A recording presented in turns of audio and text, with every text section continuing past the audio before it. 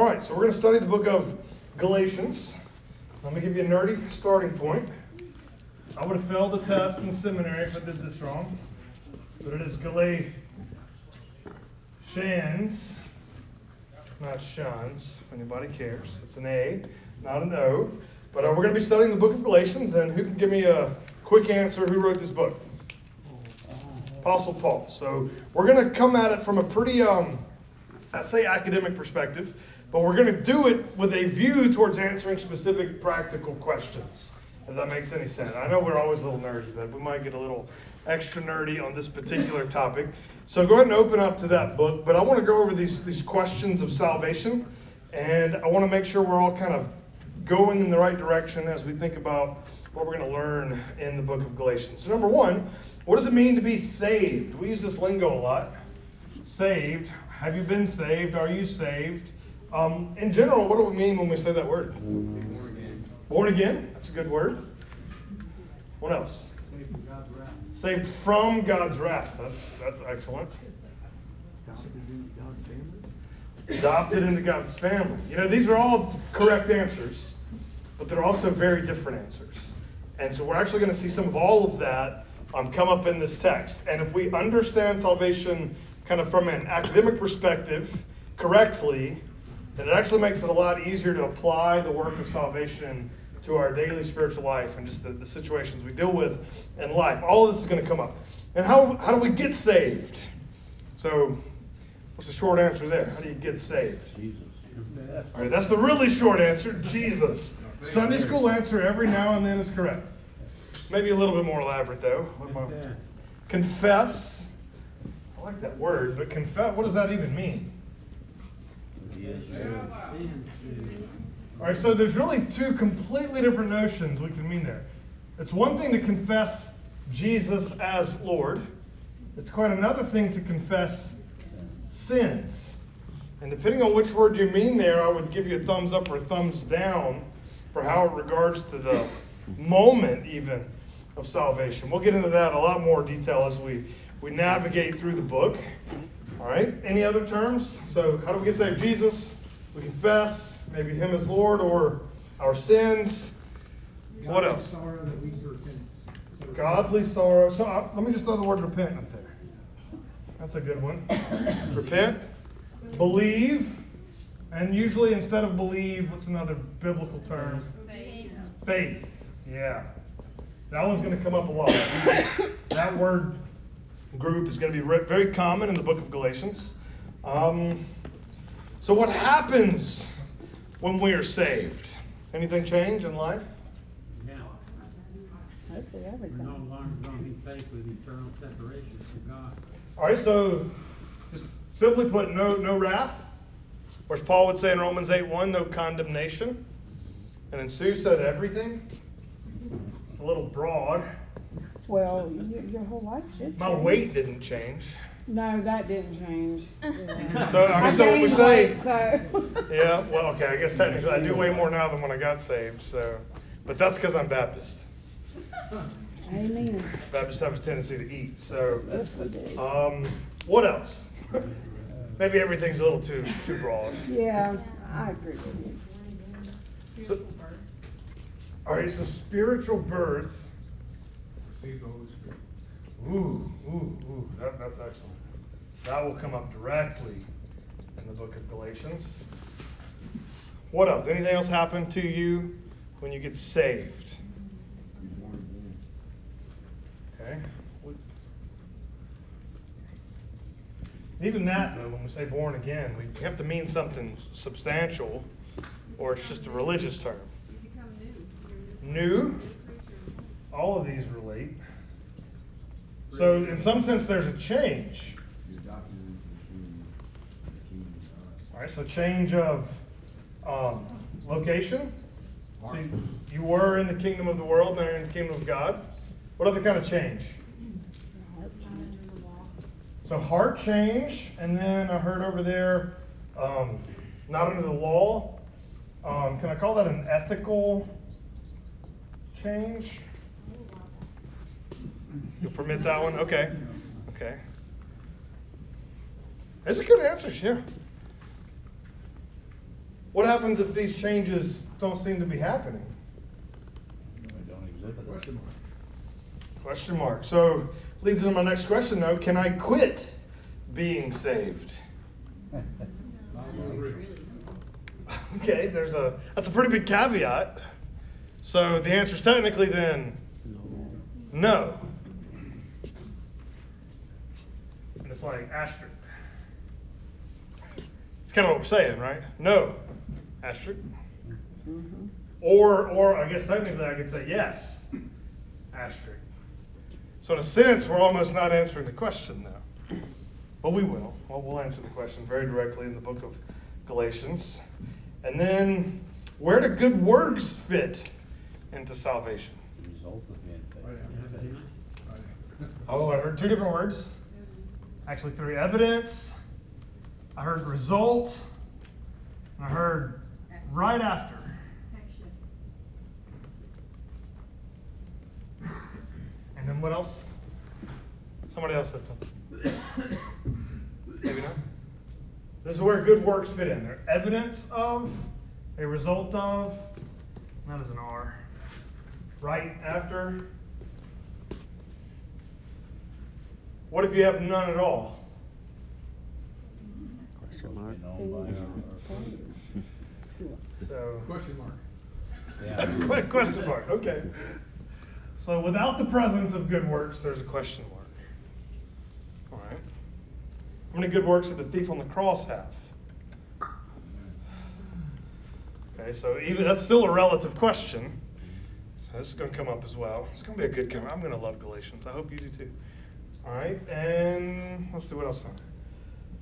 How do I know that I am saved? Prayed prayer. Got baptized. By my fellowship with Jesus. Holy Spirit. Holy Spirit. Okay, so one answer is Holy Spirit. There's with The other answer was Jesus. Believing. Of what? Not believing. So just the fact that I believe gives me confidence that I'm a Christian. Desires change. So the change is what gives me confidence that I'm a Christian. Conviction is what gives me confidence that I'm a Christian. Oh, this is going to be a good book. I'm so excited. Anybody excited about Galatians yet? We're going to answer all of these questions, just not tonight. So I'm sorry. You got to come every Wednesday for the next 6 months. Is that fair? Can we do that? Yes.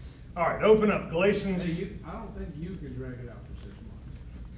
I don't know. That's a Ooh, challenge. is that a challenge? Threw that out there. We're not going to get to chapter 2. Wow. Hey, we are covering 5 verses tonight, James. Yeah. Just to be clear. All right, open up to Galatians. We're going to do a lot of setting stuff tonight, but we're going to do it in context. So technically this will be an inductive study where we do some deductive practice. So that'll make sense as we go. All right, let's dive in. Galatians chapter 1. Verse 1. Everybody know where it is in your Bible? Use the table of contents. Get there. Right before feet. It's right after the 1st, 2 Corinthians. So if you find Corinthians, it is next. Galatians 1:1. It says, Paul, an apostle, not from men, nor through man, but through Jesus Christ and God the Father. So Paul, an apostle. So let's define that word first. Apostle. He's claiming here to be one under divine authority. What's an apostle? This is capital A. Follower. I would say those are less than. All right, leader is closer. Specifically chosen by God to be apostle. Chosen is a key element in it. Appointed. That's not bad. Literally, the word just means sent. And does sent have anything to do with those words?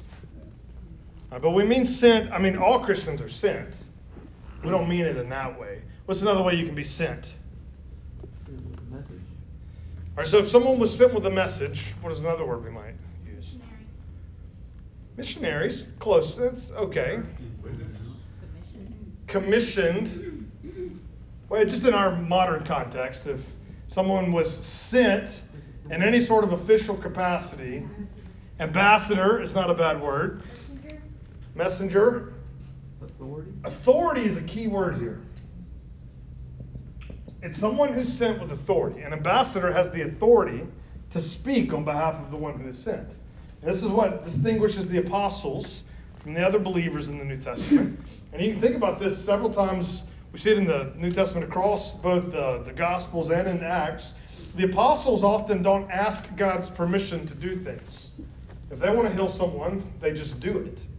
Whereas if we want to see someone healed, what would we do? We would pray and ask God to do it.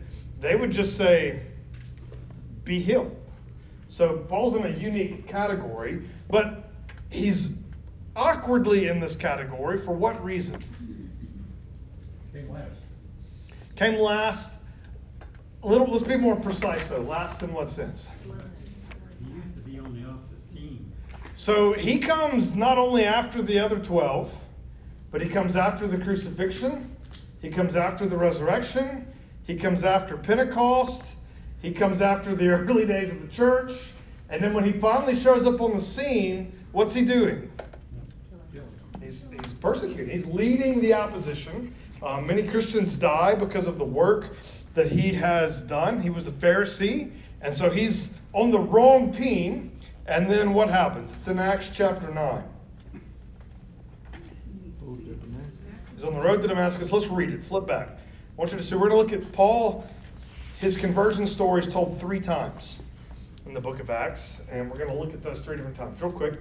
So Acts chapter 9, and we're just going to read, for starters, verse 15. Or we'll start at 14.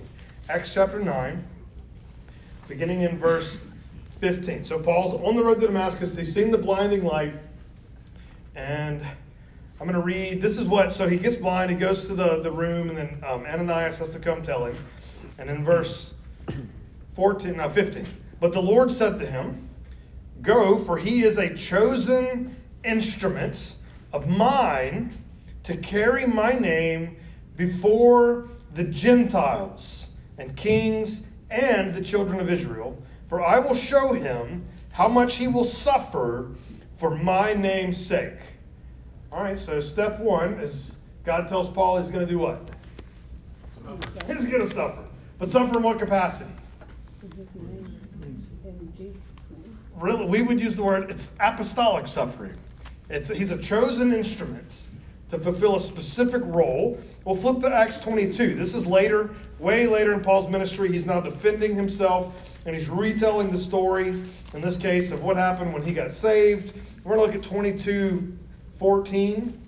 It says, and he said, the God of our fathers appointed you to know his will, to see the righteous one, and to hear a voice from his mouth, for you will be a witness for him to everyone of what you have seen and heard. So that one's not that different. But then if we jump over to 26, this is the last time Paul tells this story, and we get a slightly different version, but it's the same basic idea. So 26, picking up in verse 16, but rise and stand on your feet, for I have appeared to you for this purpose, to appoint you as a servant and witness to the things to which you have seen me, and to those in which I will appear to you, delivering you from your people and from the Gentiles to whom I am sending you, to open their eyes that they may turn from darkness to light, and from the power of Satan to God, that they may receive forgiveness of sins and a place among those who are sanctified by faith in my name. So we just have, that's 3 retellings of the same story, but Paul is specifically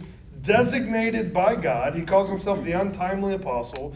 He is chosen to be an apostle directly by Jesus. So that's your first blank. Paul was called to be an apostle directly by Jesus, which is what he's referencing here in Galatians in the first verse. So Paul, an apostle, not from men nor through man, but through Jesus Christ and God the Father who raised him from the dead. All right, so before we go any further, let's just ask a very simple question.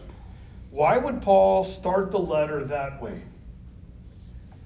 Hey, I'm Paul. Jesus gave me authority. It's essentially what he says. Why would he need to validate himself? So what'd you say, Rick? He's writing to a church. Well, it's a church, for the most part, that would know who he was. So why emphasize Jesus picked me? Listen to what I say. All right, he's emphasizing he has authority. Now, the authority comes from God, but by saying the authority comes from God, he's emphasizing that therefore he has authority. That's going to be very significant for what he says in the passage. So just file that away. All right, let's keep going. So it says, through Jesus Christ and God the Father who raised him from the dead. So Paul follows, and this is a very big deal for Paul, he follows the risen Christ. Thank you. Fresh coffee if anybody wants. Oh, it's very fresh and warm. You know, Was that hot? Oh, it was a little hot, yeah. That's McDonald's gets too double hot. Okay. I was watering. It's just sometimes I read the text and it just gets me. Yeah. my apologies, brother. Oh, no, it's good. It's good. It's waking me up. All right, so Paul follows the risen Christ. All right, next. The resurrection of Christ, and ultimate of all believers, plays a prominent role in all of Paul's letters. That'll be no exception in Galatians. Paul, he goes back and forth between emphasizing the cross, the resurrection, and Paul does that so fluidly that really at times, no matter which one he's talking about, he has the other in view. They are two sides of the same coin, but both will play a very significant role in this book. Next, verse 2. And all the brothers who were with me to the churches of Galatia. Now that's interesting. What number grammatically is the word churches? Plural. So it's plural. Well, what is Galatia then? Do you know what Galatia is? It's not a city. Unlike many of Paul's letters, he's writing to a church in a city. Galatia is a region. Now there's debate historically about which region exactly it is. But if this is the Middle East, Egypt down there, this is Turkey where the apostle is, and Galatia, there's a north and a south Galatia. It could really refer to any of the territories around there. There's even debate about which particular group it is. For our purposes studying the book of Galatians, it does not matter. We just know that this is a area here that Paul had done ministry in. He's writing back to the churches, to this whole region of churches, and he's going to really get frustrated with them. So let's talk about that context. So the setting for Galatians. We're going to spend a lot of time just talking about that phrase, to the churches of Galatia. So Paul planted the church in Galatia in the early days of his apostolic ministry. Now, what point did he officially become the Apostle Paul in the book of Acts? Do you know? Officially. What? When he changed his name? When did he change his name? It is when he changed his When he name. went up to start working with the Gentiles. I like chapter 15 or something. It's chapter 13, Acts 13, and here's the scenario. So here in Antioch, they have a prayer meeting. The Spirit says, take Saul and Barnabas and set them aside and going to send them on a mission trip. So they send to Barnabas' hometown. That's way disproportionate. To Cyprus. It's somewhere near there. There's just an island there and it's Cyprus. So Barnabas and Saul come to Cyprus. Barnabas is having a hard time leading the mission trip. Paul steps up and just curses a man with blindness. And from that point forward, he's the Apostle Paul, and Barnabas no longer has a name. That's how significant. It goes from Barnabas and Saul to Paul and those other people. Literally, that's how it transitions in the passage. But he becomes the leader of a Gentile mission trip. Now, what's a Gentile? Non-Jewish. Non-Jewish, specifically non-Jewish. So that's our next blank. So the church had a large percentage of Gentile believers. So let's just try to brainstorm quickly what some of the differences would be between a Gentile group of people and a Jewish group of people. So Gentiles on the one side, Jews on the other side. Tell me some differences between these groups of people. Jews are circumcised. Gentiles eat bacon. My daughter would bring that up. Yeah.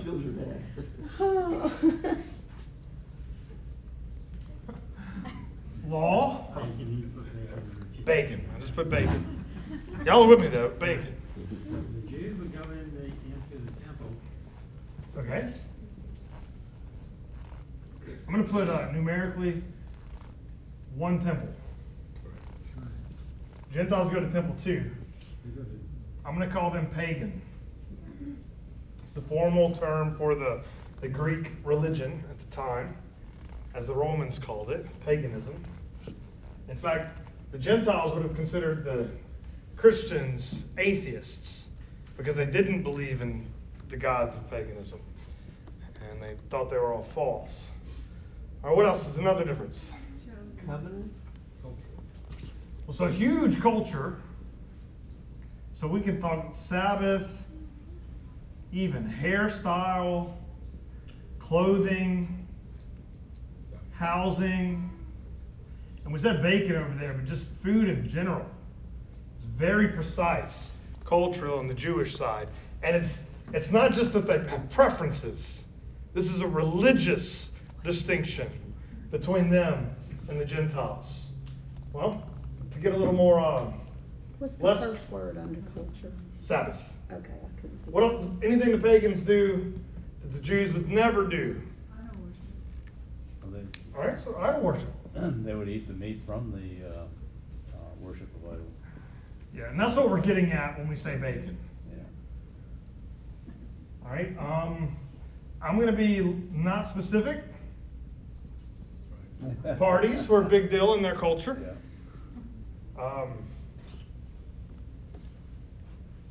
Anything else?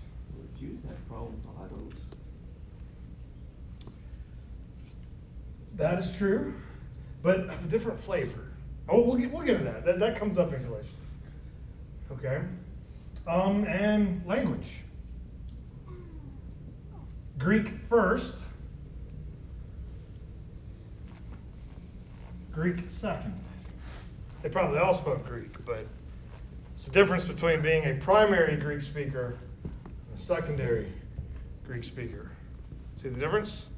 So do you think it's going to matter that where Paul's planting the church, it's mostly these people in the church? Going to have any impact? Mm-hmm. I Absolutely. mean, can you think of any parallel in modern culture here? Yes.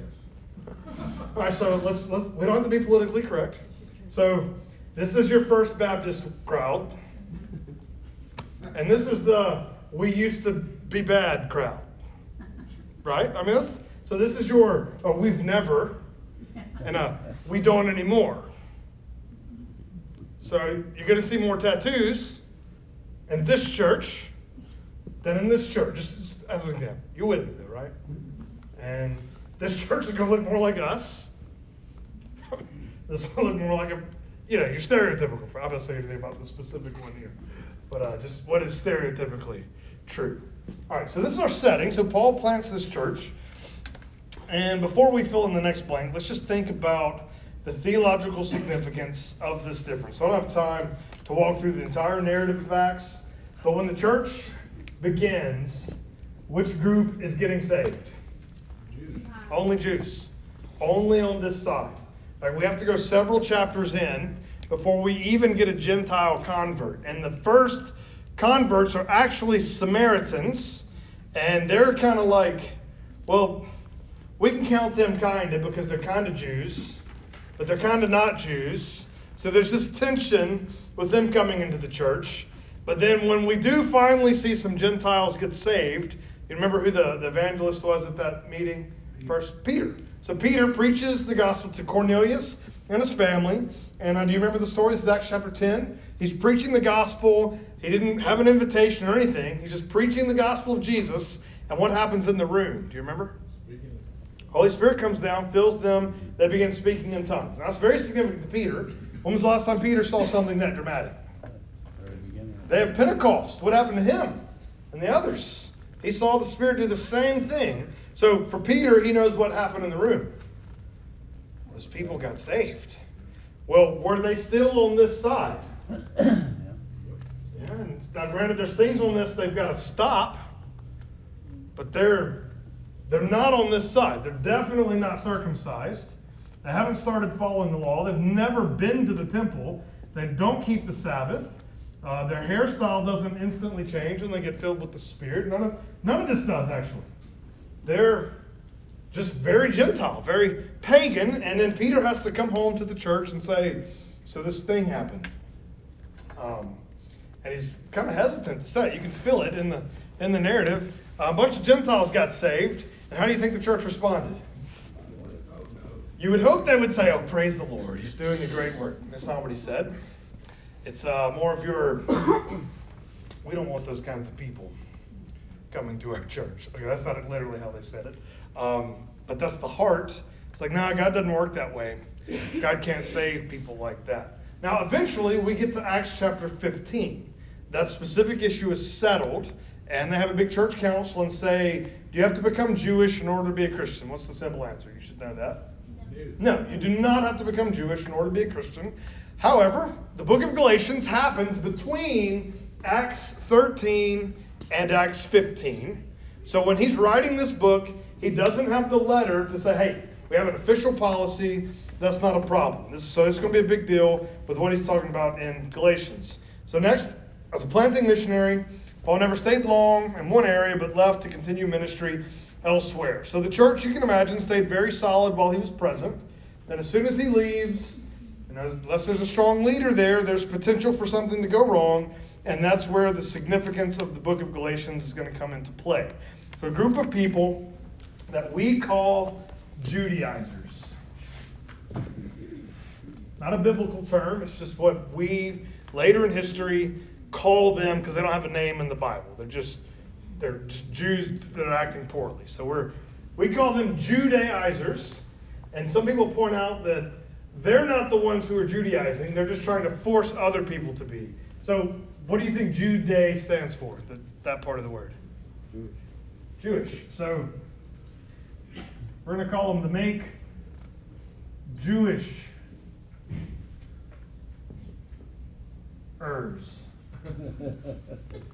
They make people Jewishers. I don't know, whatever you got to say to make this work. So their philosophy is if you're a Gentile and you want to be a Christian, you've got to holistically move to this side.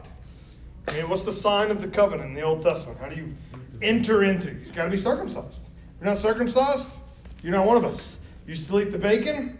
You're not one of us. If you hang out with people that eat the bacon, you're not one of us. It was an absolute cultural segregation. So the Judaizers move into the churches of Galatia that is predominantly Gentile Christians, and they say, Paul misled you.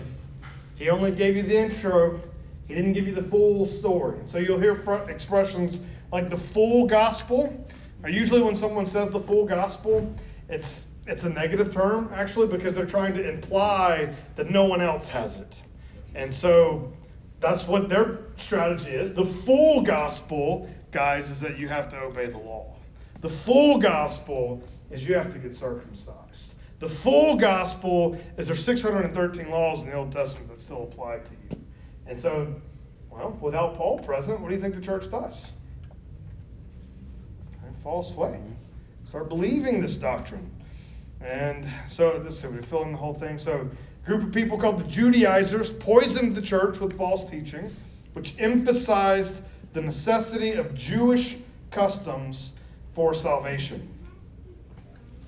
And Paul writes the letter to the church in response to the negative influence of these Judaizers. So this is the setting of the book of Galatians. He's got wind that this went down. He's mad. He sends a letter.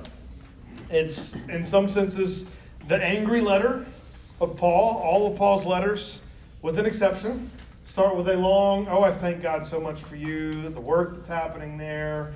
And there's nothing positive about them. And what we'll see in verse 6, which we'll do next week, he says, I'm astonished that you're so quickly deserting him who called you into the grace of the gospel. I mean, he's just mad from start to finish. His language is a little rougher, a little harsher. At times we compare this to the Philippian letter, where it's like every other phrase, man, rejoice in the Lord, y'all are awesome. It's the happy letter, it's the joyful letter. Galatians could be seen as the opposite letter. He's mad. This is a big deal. Paul is willing to fight when you mess with the gospel. It's amazing because there's plenty of times Paul seems willing to, hey guys, let's just unity before our theological disagreements. But when it's the gospel, no, we fight. Fists up, I'm taking you down. And that's where he's at in the book of Galatians. So we're going to be dealing with that as we go. But before we do that, we have to finish Paul's introduction, which is beginning in verse 3. Grace to you and peace from God our Father and the Lord Jesus Christ. So grace to you and peace.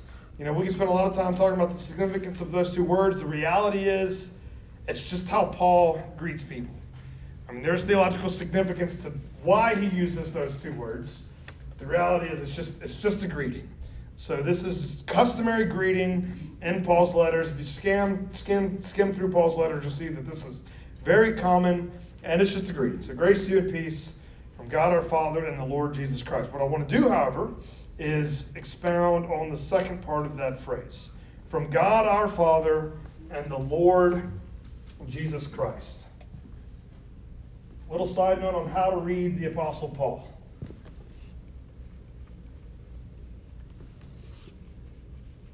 You're familiar with the doctrine of the Trinity. What's the basics of the doctrine of the Trinity? 3 in 1. All right, so one God, three something. The more you study that in church history, the less specific you can be about what that means. You know, I used to be like, you have to use the word persons. And the more I study it, I realize that the word persons doesn't even mean persons. So it's like, okay, three something. So what are the three something? Father, Son, Holy Spirit. Now when you read the Old Testament, how clear is that? Not real clear. In fact, if you read the Old Testament, if you were going to land anywhere, you'd just be here. Now from a New Testament perspective, we can see things. Okay, well, now that we know, these things make sense. We can see a Father, Son, and Holy Spirit. But in the New Testament, does it directly say that God is a Father, the Son, and the Holy Spirit at the same time? It actually doesn't. It's so assumed that it skips past the explanation and just operates in this world seamlessly. So let me show you something about the Apostle Paul. The Father is God. Almost every time the Apostle Paul uses the word God, and if you care, this is theos in Greek. Every time, so the name theo, things like theology, every time Paul says God, you can assume he's talking about the Father. So how do you word that? Grace to you, grace to you and peace from God, our Father. And then who's next? And the Lord Jesus Christ. Paul almost exclusively uses the word Lord to refer to the second person of the Trinity, which is Jesus Christ. This is theologically huge. In the Old Testament, what's God's name? Yahweh. But what's significant about Yahweh when they translate it into other languages? Like even when they read it in Hebrew, they come to the name of God himself. What do they say? Do you know? Lord. They wouldn't say Yahweh, they would say Lord instead. In fact, we discussed before, they didn't say Yahweh, so they would say in Hebrew what was Adonai. If you take the vowels of Adonai and put them into, because they didn't have vowels in Hebrew, you take Lord's vowels and put it in Yahweh, you get Jehovah. That's where that name comes from. But they didn't say Yahweh, so they said Lord. So when the Old Testament got translated into Greek, which is what we have in the New Testament era, you don't see Yahweh in there once. It's just not in there. Instead, you have the New Testament word for Lord, which is Kyrios. It's just Lord. Every single time. So who is God if you read the Greek Old Testament? The Lord is. The Lord is God. It's really significant that they call Jesus the Lord. That by itself is a claim to deity. But for the Apostle Paul, these two terms represent these two persons. You want to see an example? There's several really good examples of this. Flip back, hold Galatians there. Go backwards a few pages to 1 Corinthians 12. 1 Corinthians 12. We're going to look at verse 4. 1 Corinthians 12, verse 4. I'm going to talk about spiritual gifts there. We won't get into that, but I want to show you this pattern. It says, now there are varieties of gifts, the same Spirit. There are varieties of service, but the same Lord. And there are varieties of activities, but the same God. What did Paul just do? This is Trinity. That's his lingo. So he says God, Lord, Spirit.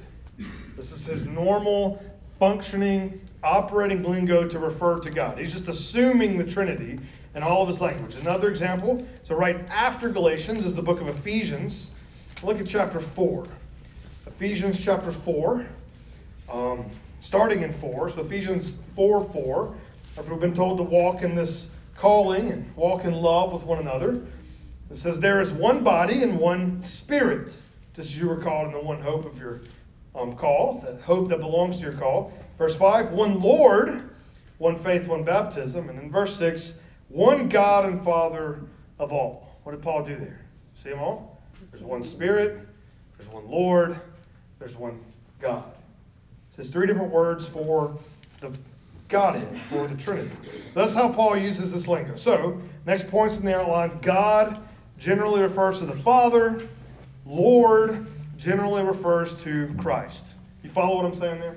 So when you're reading the Apostle Paul, you see those 2 words, it is safe to assume which one he's talking about just based on which word he used. Is he talking about the Father, or is he talking about the Son? And the Spirit is just Spirit. Next, let's finish Galatians. Verse. Hey, real quick, just to be. Yeah. So in the Greek, is that pneuma? Yes. Greek? Yes. Okay. Yes. The word Spirit is pneuma, breath. Right. Synonymous. They're exactly the same word.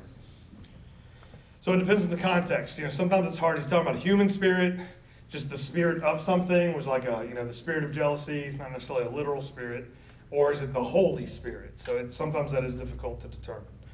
All right. So let's see, verse 4. And this is the Lord Jesus who gave himself for our sins to deliver us from the present evil age. So the gospel, according to Paul, is all about the work of Christ for our sins. But he said to deliver us from what?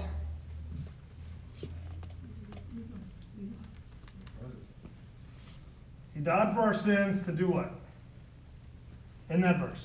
Deliver us from evil time. Yours says evil time, mine says present Evil age. This is very significant in Paul's lingo. If you think about the kingdom of God, Jesus said, repent, for the kingdom of God is what? At hand. The illustration I've always seen people use. So this is the P, present evil age. And this is the ATC, H to come, God's kingdom, and it is invading. Salvation, in one sense, is Jesus getting us out of this one and into this one. It's a very common theme for Paul. We see it in all of his letters in some fashion. Sometimes he uses those exact wordings, and sometimes it's other wordings. But that's what salvation is doing, and it's always in connection with our sin. Jesus has to do something to our sin to get us from the present evil age into the age to come. Now, this is very significant. Let's fill in the next part of that blank. So the gospel according to Paul is all about the work of Christ for our sins, not our work for our sins. This is everything for the book of Galatians. If you get no other point from the book of Galatians as we go forward, it's that you don't save you. Christ saves you. And there is a big difference between the religion produced if you get that wrong versus if you get that right. If you think your work saves you, then you're going to have a very legalistic form of Christianity. And if you understand grace, then you're going to have a very transformational form of Christianity, which is exactly where we're headed. So he gave himself for our sins to deliver us from the present evil age according to the will of our God and Father. So on one side you have Jesus doing this work, but it's like up in heaven, God the Father is making the plan. It's common lingo for Paul, where God the Father is seen as the architect And God the Son is the one on earth accomplishing the will. And it's more nuanced than that, and we'll see that as we go through. But that's a general principle we can operate from. And so this is how we're going to fill in that blank. So the Father is working out his glorious plan for salvation among all nations, which is the mystery of the ages, for his own glory. Now this is significant. God is doing a work to save people among all nations. Though what Paul's going to have an encounter with is this Jewish people believe the gospel is for who? The Jews. Because what are the Jews? God's chosen people. We're special. We're God's people. And Paul's going to constantly remind them, say, no. Who's the first Jew? Well, technically. Technically Abraham, Abram, to be fair, okay. But what was the promise made to Abram? That through your offspring, who would be blessed? All the families of the earth, or all the nations. Paul's saying, no. If you think it's all about you, you've been confused about this from the very beginning. God's plan was to save everybody. Y'all were a tool in the process. And Paul's excited to be one of those. He was part of that. He's Jewish. He loves his heritage. But God's here to save all mankind from every nation, tribe, and tongue. And if we emphasize our Jewishness over the gospel, we're missing out on God's plan. And that's going to be one of the main themes of the book of Galatians.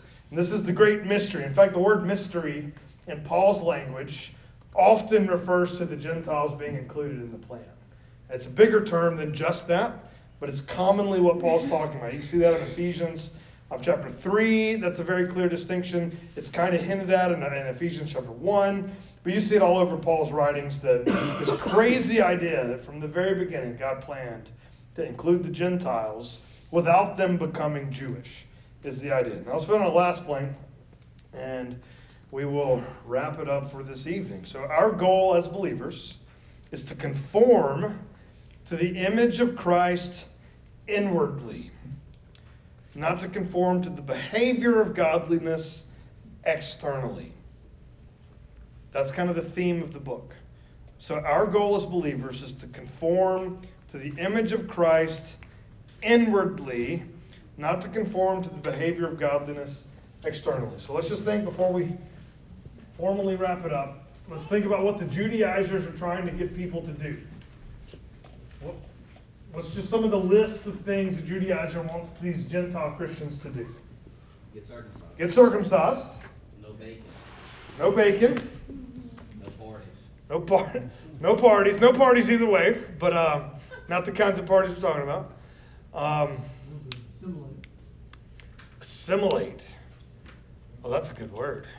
Yeah. What is Paul preaching, though? That you don't have to. So Jesus is the perfect image of God.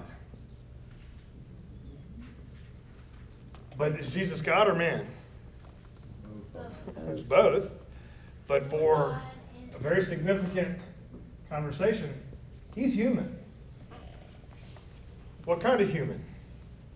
Perfect. Perfect human. Perfect because his external actions are correct. Partly. Well, his external actions are correct. Yeah, inhuman. But why are his external actions correct? Because he's internal.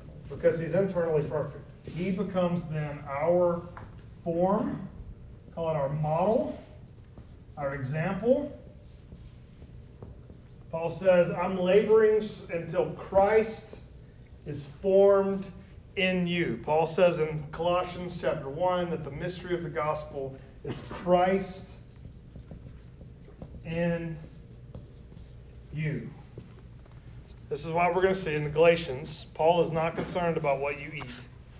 He's not concerned about your outward behavior. He's concerned about one simple reality. Is Christ being formed in you? The wording in Galatians is going to be, I'm crucified with Christ. It's no longer I who live, but Christ who lives in me. And the life I now live, I live by faith. That is the Christian life. It's one inwardly that has an outward effect. But if it's not inward, doesn't matter what your outward works are, you're not truly a believer. The believer is the one who Christ is in. And that's what the book of Galatians is going to argue. Are there any questions? A little earlier than normal, so floor is open. Judy? Okay. Where are you at? I need the first one on the. The resurrection of Christ and ultimately all. Okay, no, There's no. like a blank roll and all Paul's letters. That's all. Prominent, yes. I was trying to find that. I was like, where's that one? Okay. And anybody else? I got more. Oh. The setting, under the second one, the church had a large percentage of. Gentile believers. Oh, you got it. Okay. All right. Any questions about the text at all? Where we're going? No, I'm excited about it. This is the most boring one. From here on out, it's just going to be in your face. I'm excited. It's going to be fun stuff. So be prepared. So assurance, eternal security, good works, all of that's going to come up in multiple ways, different angles as we go through. Abby? I missed it. I've also. Okay. Well, I'll hook you up. You'll be good. Yeah, I can print you out the filled in one. All right. Because this is mainly a Gentile church. One comment you made was that It's okay, Paul baby. was having to argue the fact that God can save all people, but that had to be more towards the Judaizers, right? Yeah. So there is So Jewish people in this church. every church in the first century world has Jewish people in it. So he gets most of his resistance from that group. And that's why it's almost every letter, even if he's happy with them, he's got to remind the church, hey, God saves everybody. But at the same time, he's always reminding the Gentiles, hey, don't eat the bacon in front of your Jewish brothers. That's not smart. So he's constantly doing some of both. We'll find in Galatians he's less friendly towards Judaism just because of the situation that's happening. And in some of the other letters, he's a little more gracious. But in this letter, it's a gospel issue, so he's laying the law down. He'll do it pretty dramatically. Wasn't there one book that Luther found revolutionary? Was it this one or Romans? Romans is the one that he made a big deal about. Okay. And then he hated the book of James just because he misread it. That's what it was there. Okay. All right, anything else? We're out a few minutes early. That's just God. Let's pray and we'll be dismissed. God, we thank you for tonight. Pray that you bless the time we spent in your word. Pray that you would help us to study Galatians faithfully, that we would apply it to our lives, and we would gain some growth, transformation through this process. We ask this in Jesus' name. Amen. All right. Now my coffee's probably safe to drink. I don't know. That's cool.